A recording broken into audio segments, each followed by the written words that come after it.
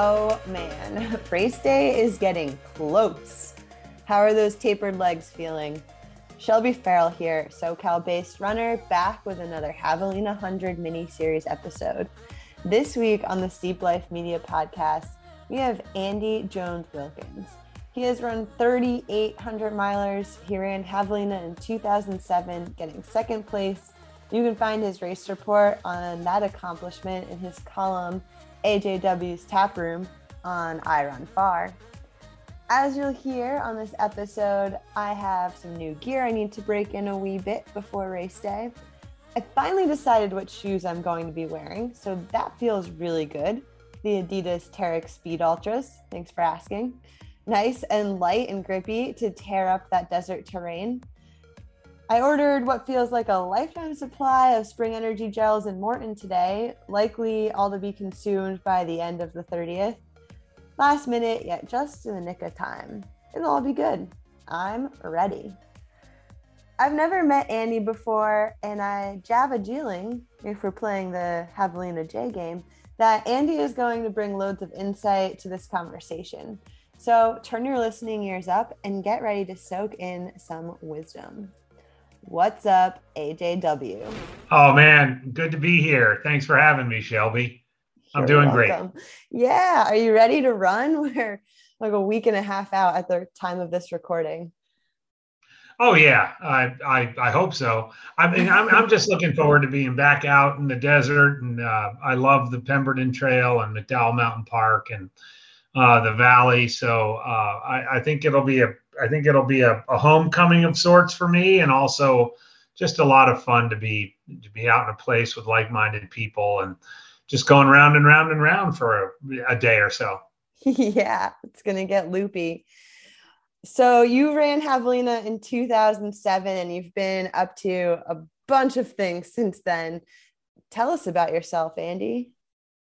Well, yes, I did run. Javelina in '07. I actually lived in the Phoenix area between '96 and '01, and that's actually where I discovered the trails. A lot of the old boys from Phoenix, Vince Devlin, Tom Gentle, Scott Mojalewski, Jay Loesch, Ed Zarambo. I mean, it was a heady time in the late '90s. There were only a couple of races: Crown King 50K, Man Against Horse up at Prescott, Phoenix National Trail 50K and 50 miler. So I've always had a sort of place in my heart for the Phoenix area for running. And so I ended up leaving the area in '05, ended up in the Bay Area, which is where I fell in love with the Western States 100, which, as I think most listeners know, is probably the most prestigious 100-miler in the United States, at least. And I ended up running that 10 times between 2001 and 2014, and along with a bunch of other hundreds, all the Grand Slam hundreds: Wasatch, Leadville, Vermont, Hard Rock. And so, the returning to Javelina now that I'm older, certainly slower, I'm really looking forward to just kind of embracing the experience and being there with several hundred more like-minded folks, many of whom I've never met before, and just having a chance to run in that great environment again. So it's a little bit about myself. I'm an educator. My day job, I'm a school principal. I have a wife, Shelly. We've been married almost 30 years, and 3 kids. 23-year-old Carson lives in Durango, Colorado.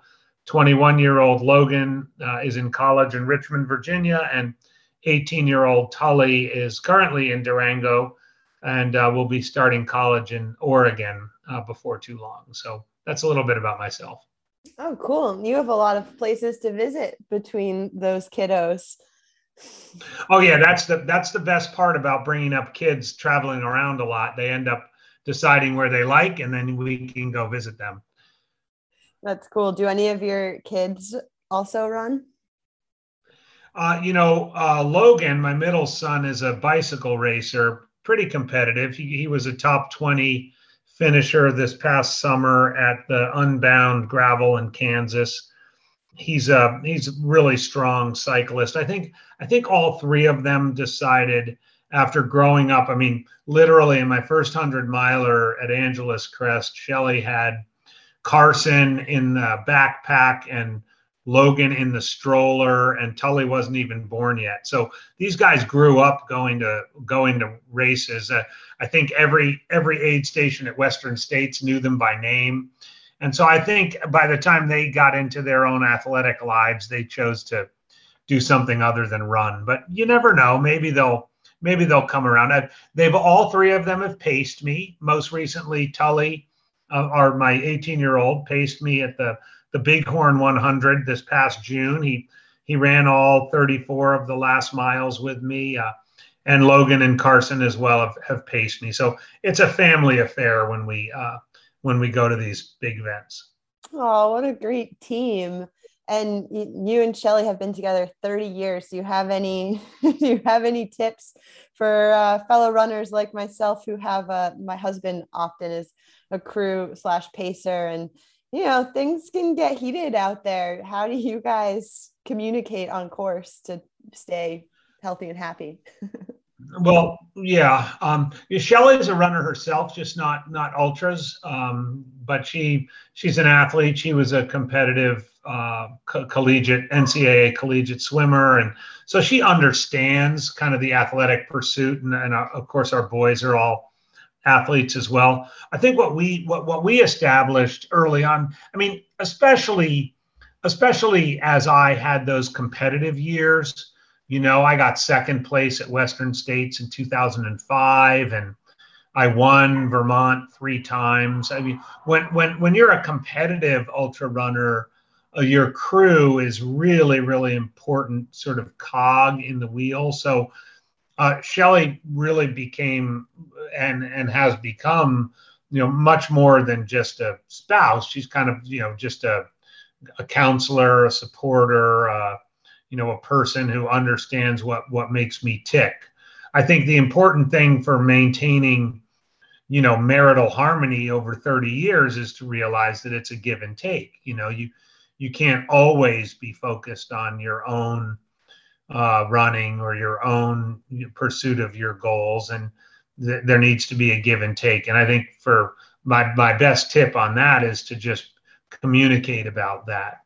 I think Shelley, at some of these races, particularly some of the more competitive ones, she's seen me at some of my most raw moments, when I'm just really stripped to the bone and barely hanging on.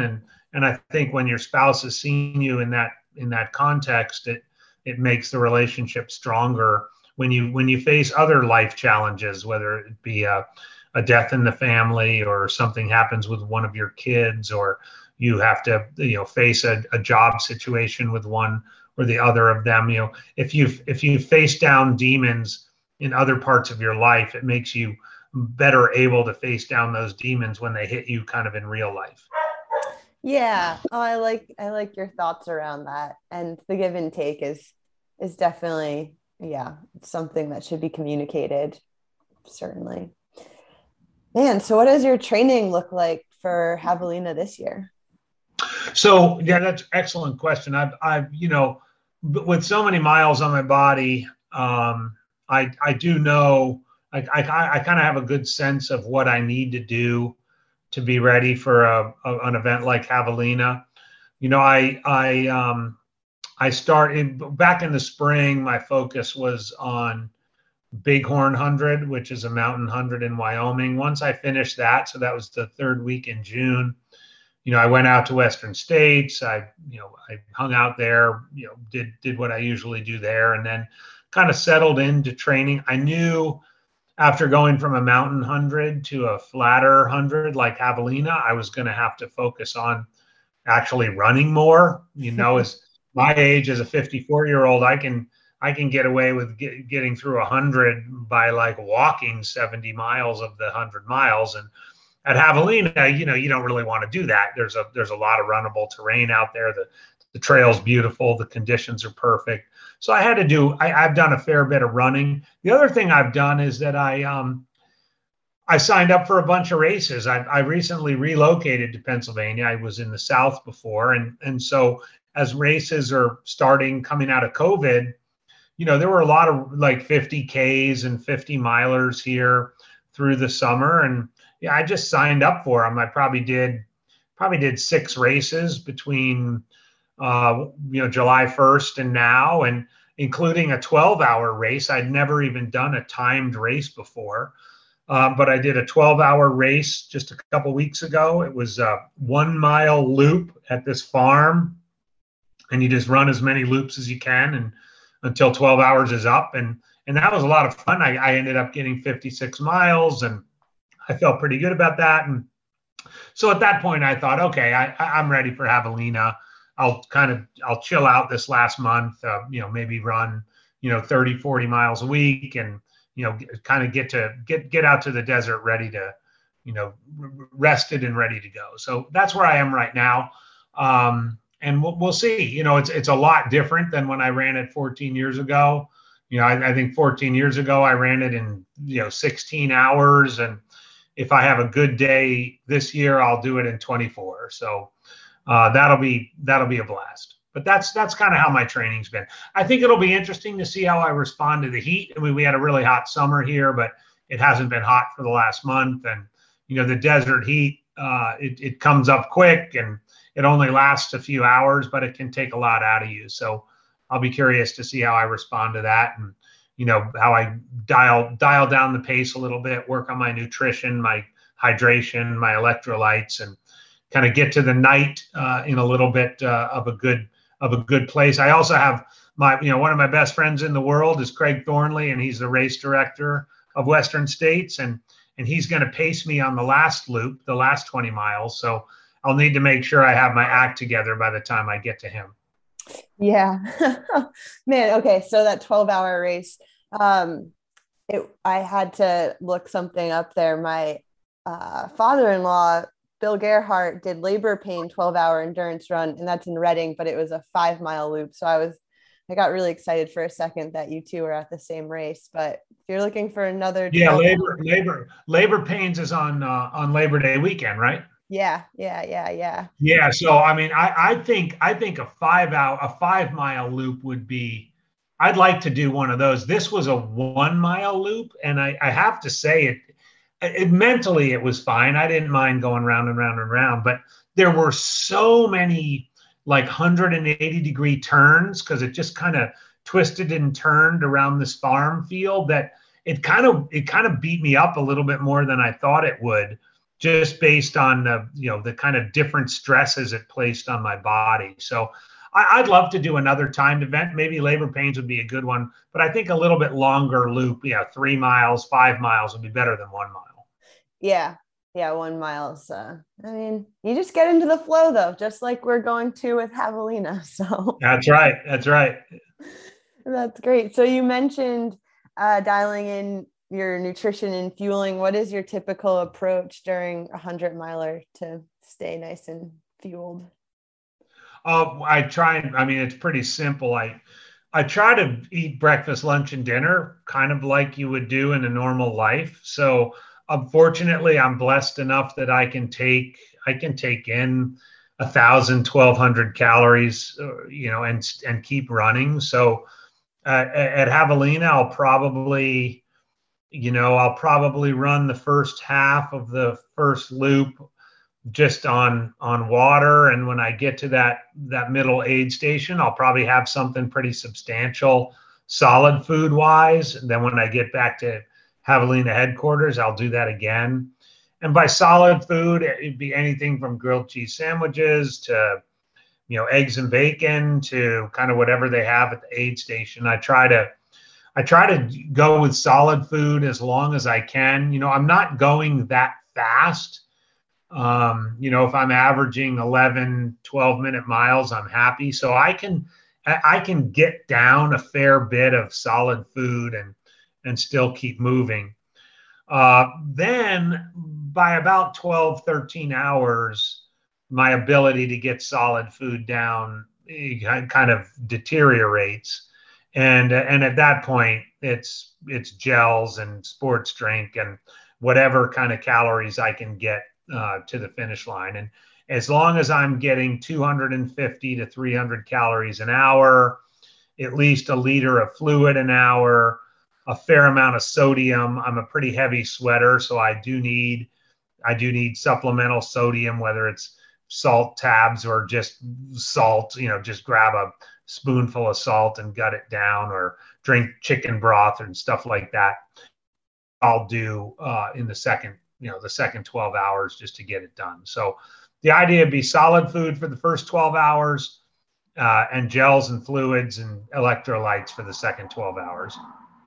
Ooh, and you mentioned that chicken broth. So Javelina was my first 100-miler last year, and the aid stations kept suggesting you should have our vegan broth, have our broth. And I was like, no, thanks. That sounds really weird right now.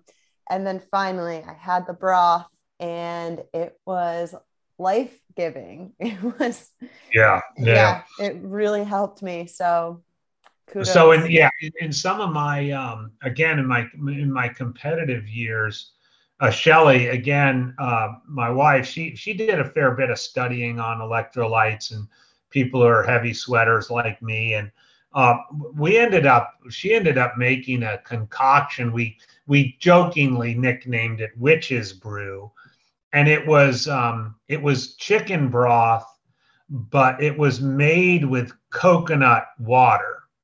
And it sounds gross, I know, but when you think about the high sodium in chicken broth and the high potassium in coconut water, I distinctly remember being at mile 70 of the Vermont 100, the first year I won it, actually.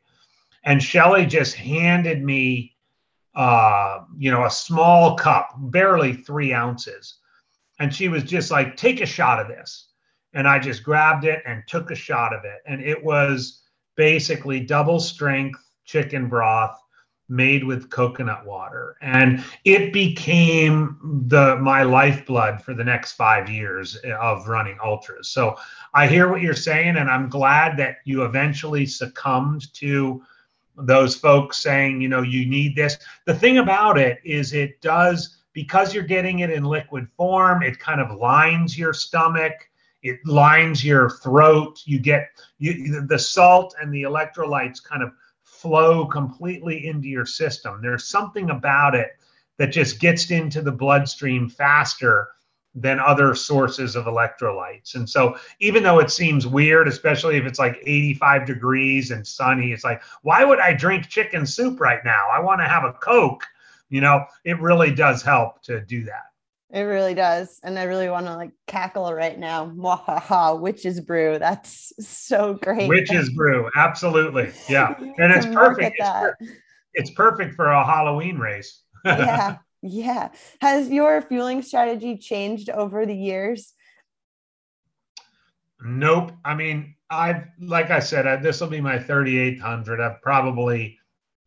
I've had GI problems half the time, which by that, I mean, had to throw up mid-race or post-race or, close to the end of the race. But no, I mean, the only thing that's changed is what I would say what I drink. The drink companies in particular have gotten a lot more scientific. We've come a long way from Gatorade in the sport, and so the ways in which various drink companies are now balancing the electrolytes with the calories, companies like Scratch and Tailwind and so forth. I think they've really been game changers, and for people who can't necessarily stomach solid food during a long race. But for me, since I can stomach solid food, I'll stomach it as long as possible, and when I can't anymore, I'll move on to the more simple sugars. But to be honest, in 25 years of doing this, I haven't changed much. And when I think about going into Javelina, I'll probably just have my stuff every time I finish a loop, and maybe I'll take it right there, or I'll carry it with me for a little while. But I'm going to go with what's gotten me this far. I like that. Yeah. Simple and you know what works. So That's right. That's right. Yeah. stick with it. Yeah, I think I'm gonna go the spring energy gel route for Javelina. I've been really enjoying those. They actually taste Yeah, good. they're good. They're definitely good, and they're not. You don't get sick of them. I've found like they're not too sweet. Yeah, yeah. Some of those gels I can't do anymore. It's just Yeah, yeah, gross. yeah. Bleh.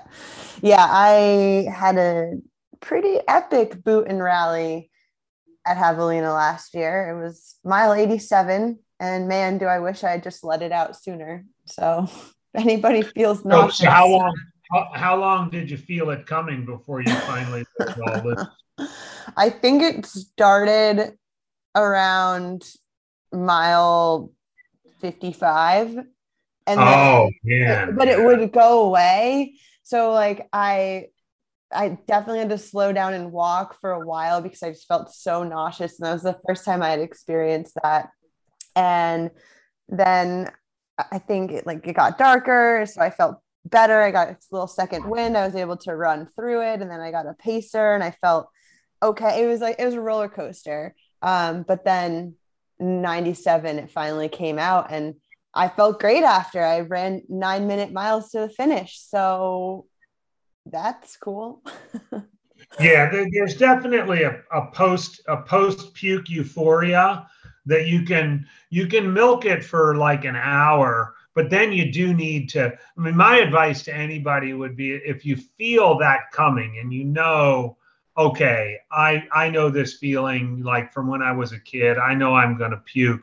It's actually better to just get it over with, and then sort of plan your plan of attack from there, which is starting to refill your stomach with calories, refill your stomach with electrolytes, refill your stomach with fluid, not too much, because that's the other problem. People will puke once and they'll be like, oh my God, I just puked up all of the calories I just took. I better take a bunch more calories. And then they take a bunch more calories and they puke again.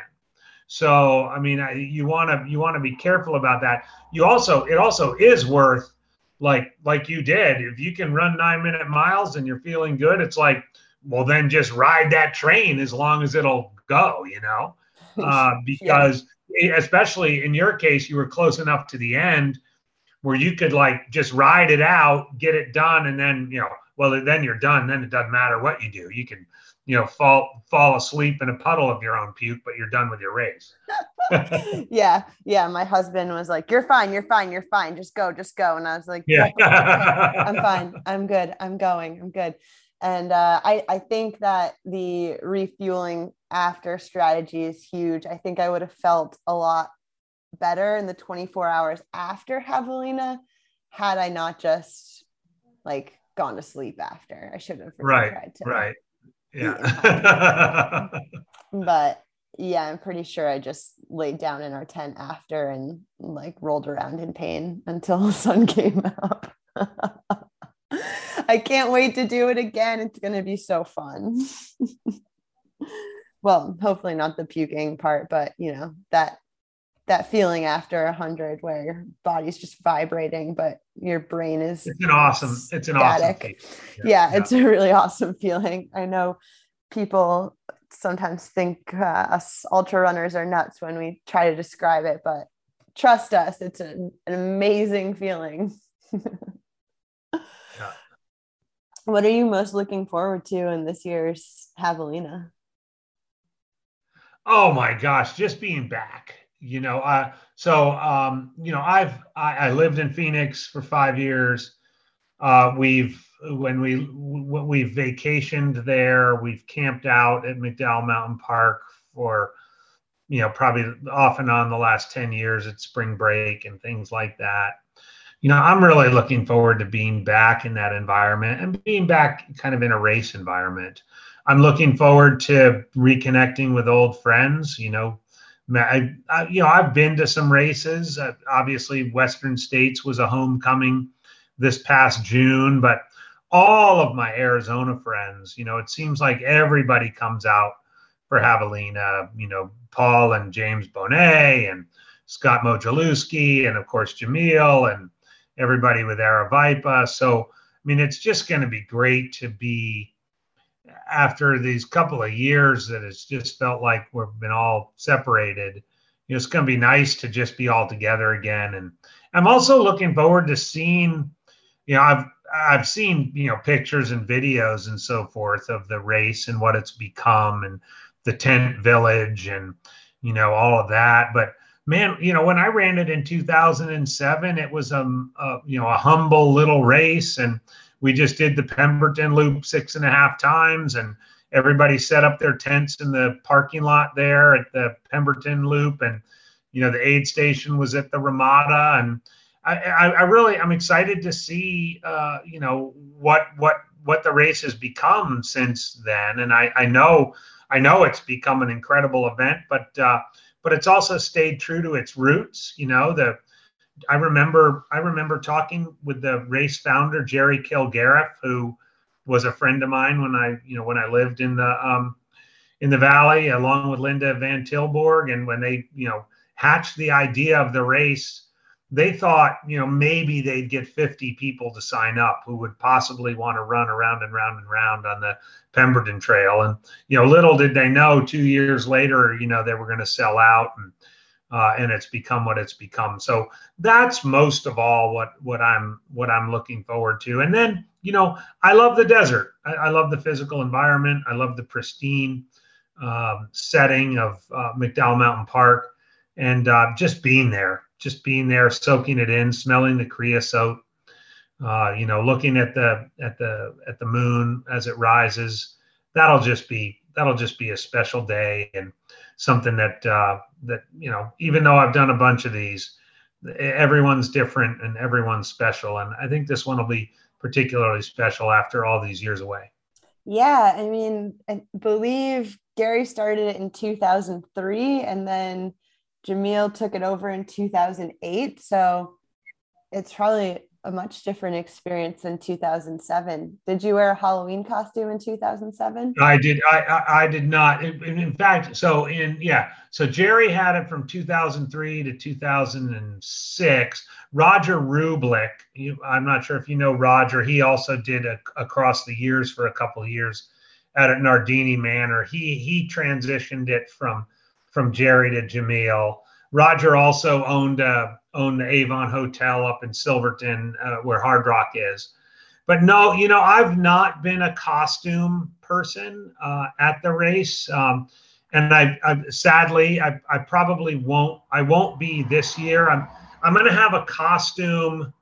I'm going to have a costume to wear on Friday when I get there, and I'll have a costume to wear after I finish. But I'm going to run in just my regular running clothes. In 2007, there were probably, I don't know, maybe a dozen people in costumes, but it was a little bit more. It was a little bit more. I guess it was a little bit less of a raucous party then than it is now. But it was also every bit as much of hey, this is the kind of late fall 100-miler, and we're all getting together, and let's just all have a good time. That's cool. Yeah, I mean, sounds like you might as well just dress up as Scrooge because you're going costumeless. Just kidding. Just kidding. I might, but no, I have a couple of ideas of costumes that I think are particular Arizona centric, and I think people, especially Jamil and some of the folks who've been around for a while, I think they'll appreciate it. But yeah, I'm gonna be a little Scrooge for the 24 hours I'm running, because I'm gonna just go kind of old school with my shorts and my tank top and my two handhelds, and I'll be good. That was gonna be my next joke. Are you gonna have handhelds? Old school. I love it. Oh yeah, no pack, no pack for me. I ordered the Karl Meltzer Ultraspire Speed Goat waist pack. I probably should have gone a couple months ago to properly test out, but I'm hoping I like it. Oh no, yeah, it's pretty normal for people to just do stuff for the first time on race day. You'll be fine. What could possibly go wrong, right? What could possibly go wrong? I did run a marathon with a GoPro earlier this summer on my chest, and I didn't realize like it ended up bruising my sternum from the pounding. So it is interesting what things can do to you when they're attached to you for hours. So Oh yeah. Oh, absolutely. Yeah. it'll be fine. It'll be good. Yeah, I don't It'll be I don't want to do a pack because I don't know, it's extra heat too. And I haven't crossed over to handhelds yet. I'm just not cool enough. I like having my hands free. so you like having your hands free. Yeah. Yeah. So which one did you get? Did you get the one that has two bottles or just one bottle? 2 bottles. Two bottles. Okay. Yeah. Yeah. So the plan is to have one with water and one with some kind of electrolyte drink. Possibly, actually, I was just introduced to this electrolyte drink called um, Performance Tea, and they just made one called Endurance, and I don't think it's out yet. But what's neat about it is it has adaptogens in it too. So it's, Oh, cool. yeah, it's supposed to help with. So what did you do? Did you wear a pack last year? Oh yeah, last year, last year I had this Camelback pack on, and really was, first 100 miler. Realized after the first loop there was this pretty heavy flashlight situation in it from a night run I had done several weeks beforehand that I just never found in there when I was repacking the pack. So that was some fun extra weight to carry around. You just had a random flashlight in there that you'd forgotten about? Yep. Man, you were a rookie. Yeah, stop it. Yes. No, I was. My husband found it after the first loop. He's like, "What is this doing in here?" And I was like, I don't know. I didn't know it was even in there. That's But funny. yeah, the thing with the hydration bladders too is they're just kind of a pain to fill up. So, I mean, in one sense, you can use one bladder the entire time, but it's heavy. So the thought with that, the 2 small bottles, which I imagine Yeah. is Yeah. your Yeah. thought too, is I can just quickly fill them up at aid stations. And Yeah, I think that's perfect. And I mean, I think that Ultra Spire pack is good. You'll have to, I would say the trick is, all joking aside, you probably do want to take it for a couple test runs just to make sure you get the, like, where you position it on your hips and how tight you make it and so forth. Because it does close, you feel it on your stomach. totally, yeah, I'm Yeah. hoping it might have arrived today. So it'll get some test runs.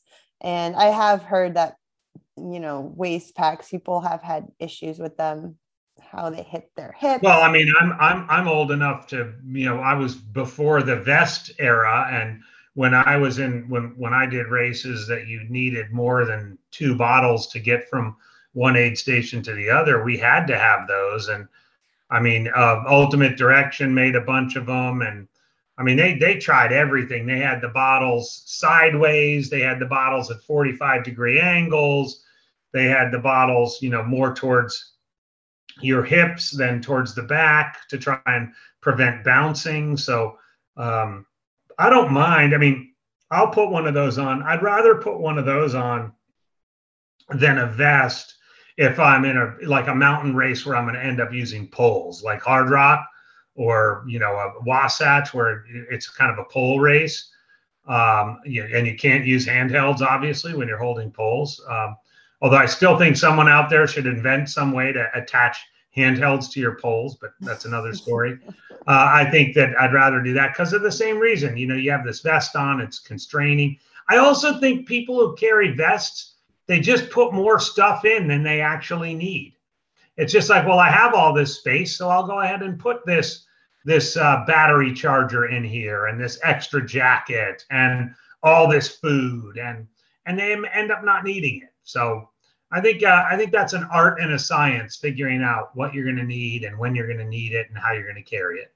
Yeah, it is. I had interviewed Carl Meltzer before Cocodona 250. He ended up not running it, unfortunately, but he told me, he's super minimalist. It's pretty interesting to listen to him talk about his tactics. But he'll wear bike gloves and stick gels in his bike gloves just to save space and also protect his hands if he falls. So Oh it's yeah, an there's art. no doubt. Carl thinks that, like me, we both think people carry way too much crap.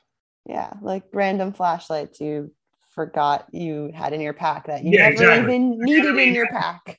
yeah, and Carl was one of the first guys who wore shorts with pockets. He would put like 12 gels in his pockets and run. I don't know how he did it. They're bouncing against his legs and stuff, but he would rather do that than put some sort of vest on. But yeah, make sure you have your husband check your gear before the night before Javelina, so you're not carrying an extra flashlight. Yeah, I'll do that this year. That's definitely going to take at least an hour off my time. Oh, no doubt, no doubt. Oh man, yeah, it's going to be a really spicy race. It's now a golden ticket race, so it's going to be really fun to be out there. I think the energy is going to, even just talking about it right now, I'm getting that like tingly, excited feeling. It's going to be fun to watch. I'm really psyched about the fact that that Western States has gone back to a couple of 100-milers to be golden ticket races. And I know it's been 6 or 7 years. I mean, there was a time that that Pinhoti was a golden ticket race, and I can't remember the other one, but it's nice that now UTMB and Javelina are golden tickets. I do think that being able to run a 100-miler fast does set you up well for Western States. And so I'm thrilled both for Western States and for Javelina that there's a 100-mile domestic golden ticket race. And I think it's going to be an exciting race at the front, for both the men and the women. And it'll be great to see how it plays out. And the best thing about those people is, they're going to know by October 31st what their plans are going to be for the fourth weekend in June. And that's pretty awesome feeling. That is, it's nice having a plan further out, especially, yeah. I talked about this on a previous episode of this podcast, but it's really nice having something in the future. Yes, you want to enjoy the moment and the feeling of accomplishment from the race that you just ran, but I don't know. Personally, it's nice kind of being able to keep dreaming further out too.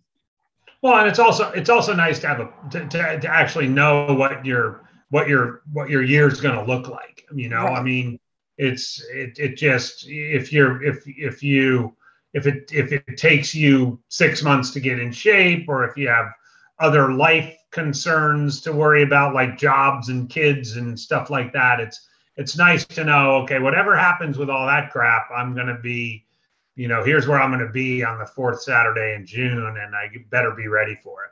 Yeah. You can actually plan, just a beautiful thing. Okay. So hypothetically, if you were going for a golden ticket at Javelina this year, what would your strategy be? So I'll zoom out, I'll take the time machine back to when I finished second there, which would have given me a golden ticket. And I think I would chill for the first 3 loops.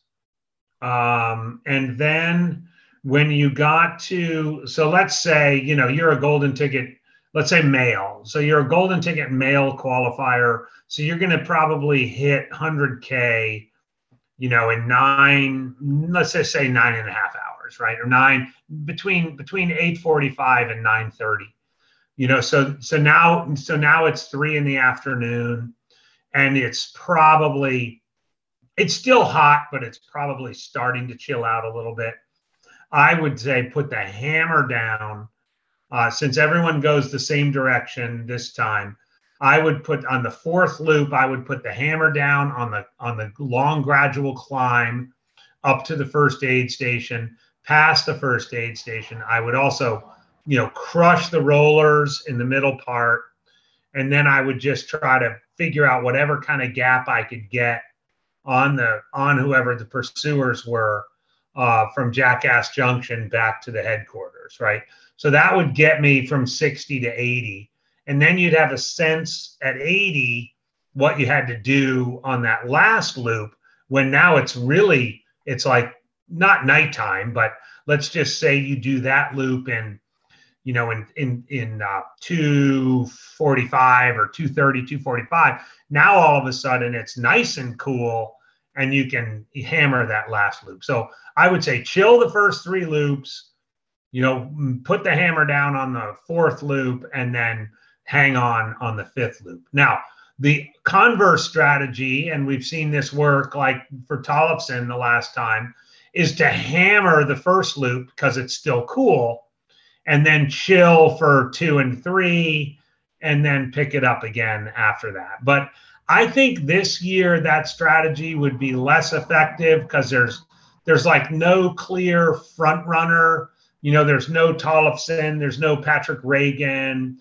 I mean, Camille will probably do that on the women's side, but she's either just going to go and get the course record or blow up.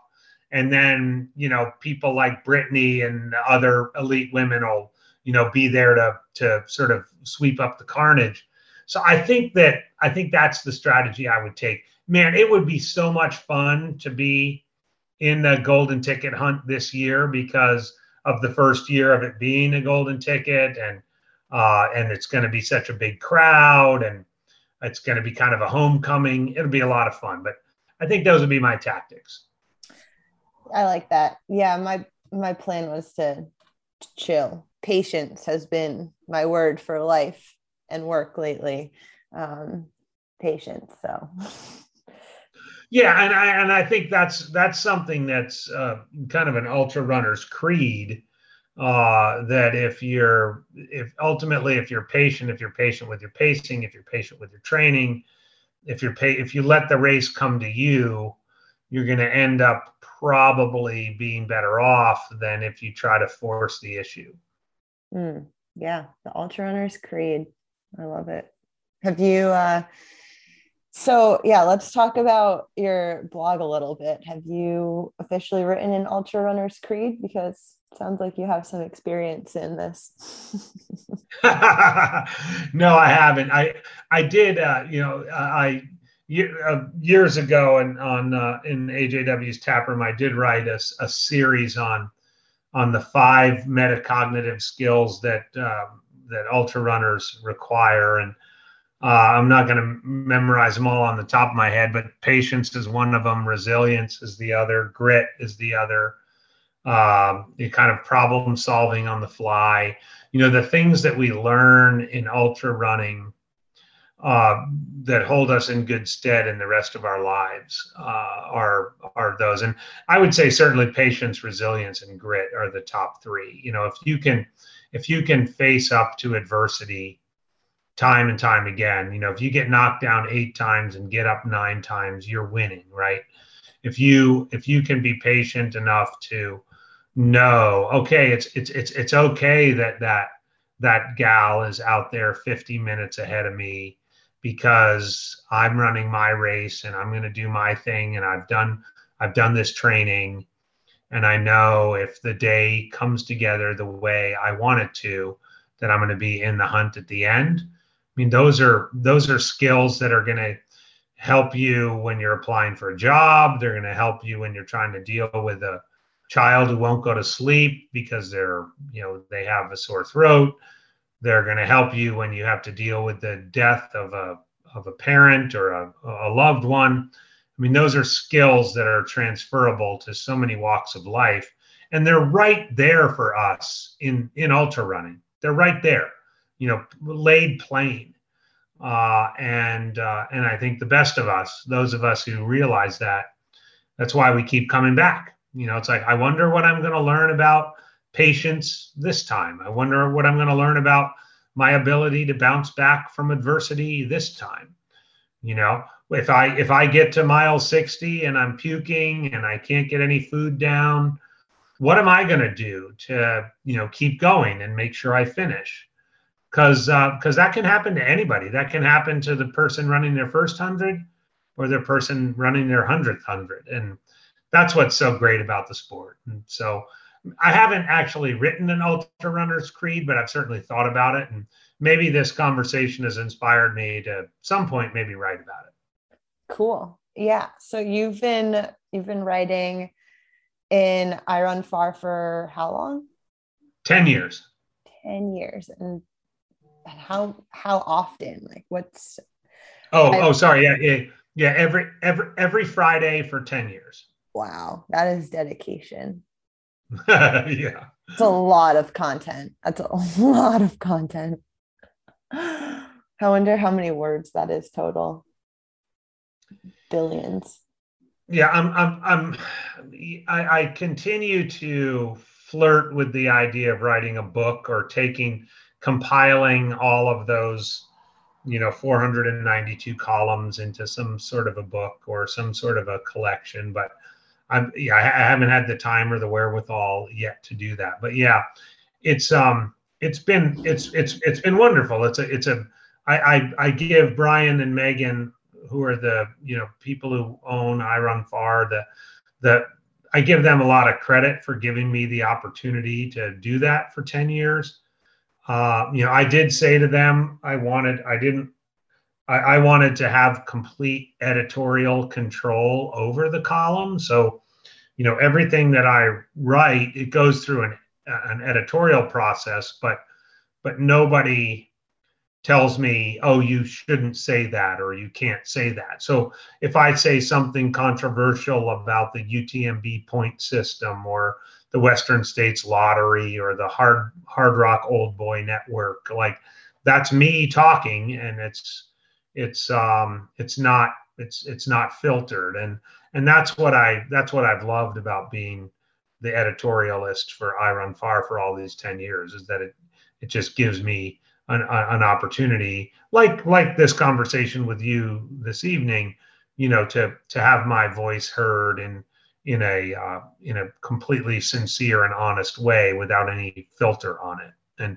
I think that's important. That's important these days and I think that's part of why people feel like they know me. They're like, oh, I feel like I've never met you, AJW, but I feel like I know you because I've been reading your column for 8 years, or I've heard you on this podcast for 5 years.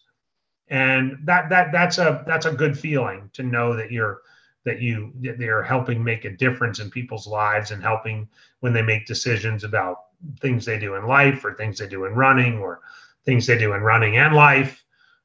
That's important. So I value that opportunity to have my voice heard, and I hope that I can continue to do that. Beautifully said. Yeah. And it makes me want to ask you, what's your why? What's kept you going all these years? I thought I was asked that probably about 6 years ago now, when I made the decision to get a pretty dramatic hip resurfacing surgery, and then 3 years later got my other hip resurfaced, and knew at the time that was going to slow me down considerably, and that I was no longer going to be a competitive ultra runner, but I was going to be a recreational ultra runner. And my why from that point on has been, I love to run. Running is not just what I do, but it's who I am. And getting out, going to the races is great, but getting out every morning, my alarm's going to go off at 4:45 tomorrow. I'm going to shuffle out to the kitchen. I'm going to make some coffee. I'm going to go for my 6 miler. I'm going to come back and I'm going to get through the rest of my day. But that 2-hour period is the best part of my day. And that's my why. I run so that I can keep running. Even if it's slower, even if from time to time I walk, even if from time to time I have to drop out of a race, my why is because it makes me more of who I am. It makes me more of a whole version of AJW. And someday I'm not going to be able to run anymore. I know that. But that day is not today. And that's a good thing. It's a very good thing. Very good thing. Thank you for sharing that. Is there anything else that you'd like to talk about in regards to this amazing race that's coming up right around the corner? Well, yeah, you know what, Shelby, thank you for asking, and thank you for the opportunity to be on this podcast. I would say, look, for anybody listening to this podcast who's coming to Javelina, I hope I get a chance to meet you. I'm going to be camping out the whole weekend. I'm going to be running the race, obviously. I'm going to be hanging out with everybody. I can't wait to see all my old Arizona friends. And I hope to get to meet you all. This is a special event. It's going to be extra special this year as we're coming out, hopefully, fingers crossed, coming out of the pandemic. It's going to be a little bit more of a normal race. I just can't wait to see everybody. And I hope, I wish everybody who's running a nice little 10-day taper right now, and can't wait to see you at bright and early on the 30th till we start getting loopy. Oh, yeah. Okay, hold on. I do have one more question. You mentioned tapering. What's your taper strategy? All right. Well, that's funny you ask, because I think here's the deal with tapering. The more intense you train, the more you need a taper, right? So I think like the front of the pack people, the people who are doing lots of intervals, the people who are going for golden tickets, they really need it's kind of the classic 70-30, 70-50-30 taper. So just to be clear, reduce volume by 70% the first week, 50% the second week. 30% the first week, 50% the second week, 70% the third week from your max volume, right? That's like the theory. And that's a theory that's sort of as old as tapering is, right?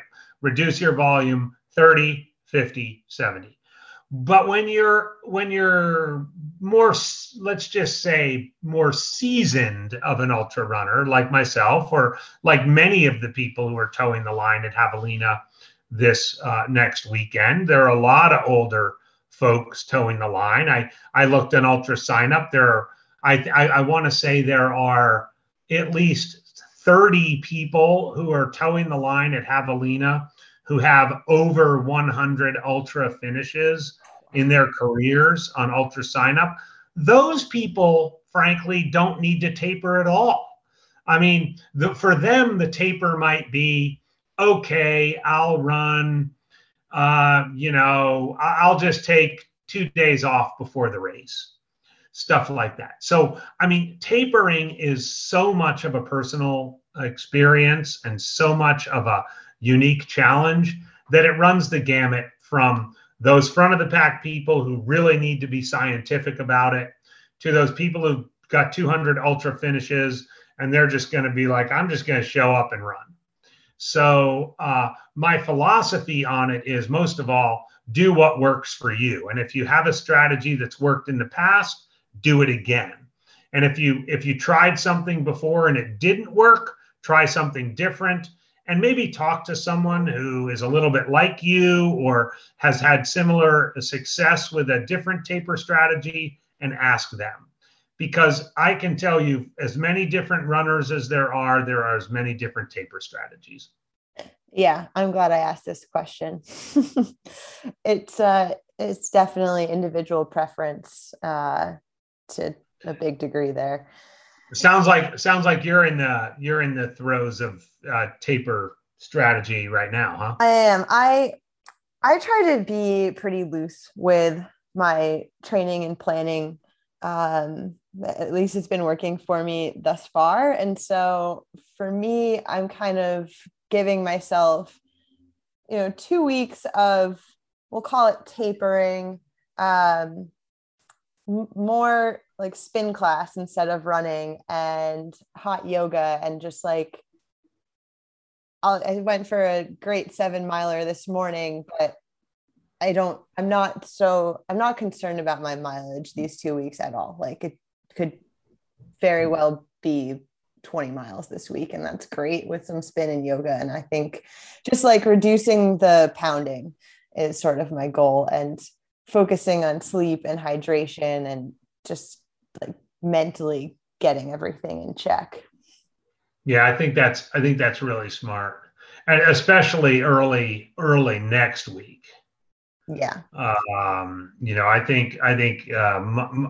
What I would say to anybody Monday, Tuesday, Wednesday next week are the key times to just not have any extra stress in your life, not have any extra anything, whether it's sleep, whether it's house projects. Hopefully, kind of cleared the decks at work.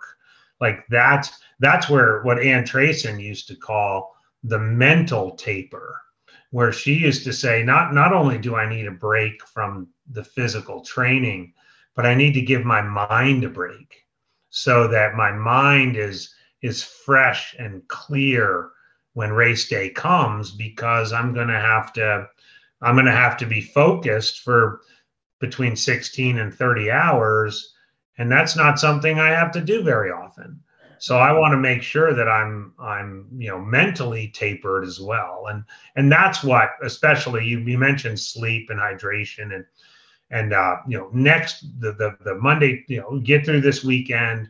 The Monday, Tuesday, Wednesday is like, yes, people, you're going to be caught up in, oh, I got to get my gear ready, or my drop bags, or I've got to run to the store and make sure I have batteries for my headlamp and all that stuff. But you're going to do all that pre-race stuff.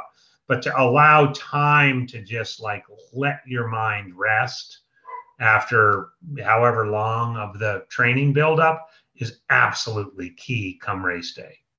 Yeah. And I think the mental taper is also going to help me fall asleep on those, days before the race. I know that I typically do not really sleep at all before some of the big runs that I've done, and that hurts you. So I think that if I can calm the mind over the next week and a half, then sleep will come and good things will happen. Yeah, you have to assume you're not going to sleep. You're not going to sleep hardly at all the night before. So if you can bank some sleep on the second night before, the third night before, and the fourth night before, that just helps you. Yeah. All right. And I guess it's my bedtime now then. All right. Well, Shelby, this was great. Thank you so much. Andy, it was really awesome chatting, and I definitely will hunt you down next weekend. Yeah. Well, yeah, it'll be fun to, we'll look for each other on Friday. Yeah. Wowza. Now that's a wise man. It's amazing how much you learn over time in this sport. I'm so grateful to get to speak with these seasoned runners. Other than getting out there and doing it, it's such a spectacular way to learn the art of ultra running. And whatever you do, make sure you don't have a random flashlight in your pack before you get to the starting line. Hey, you live and learn. Follow my living and learning journey at ShelbsF on Instagram. That's 2 Z's. And if you like what you hear, let me know. As always, thanks so much for tuning in. And until next time, happy running. Or not running, relaxing. Happy relaxing.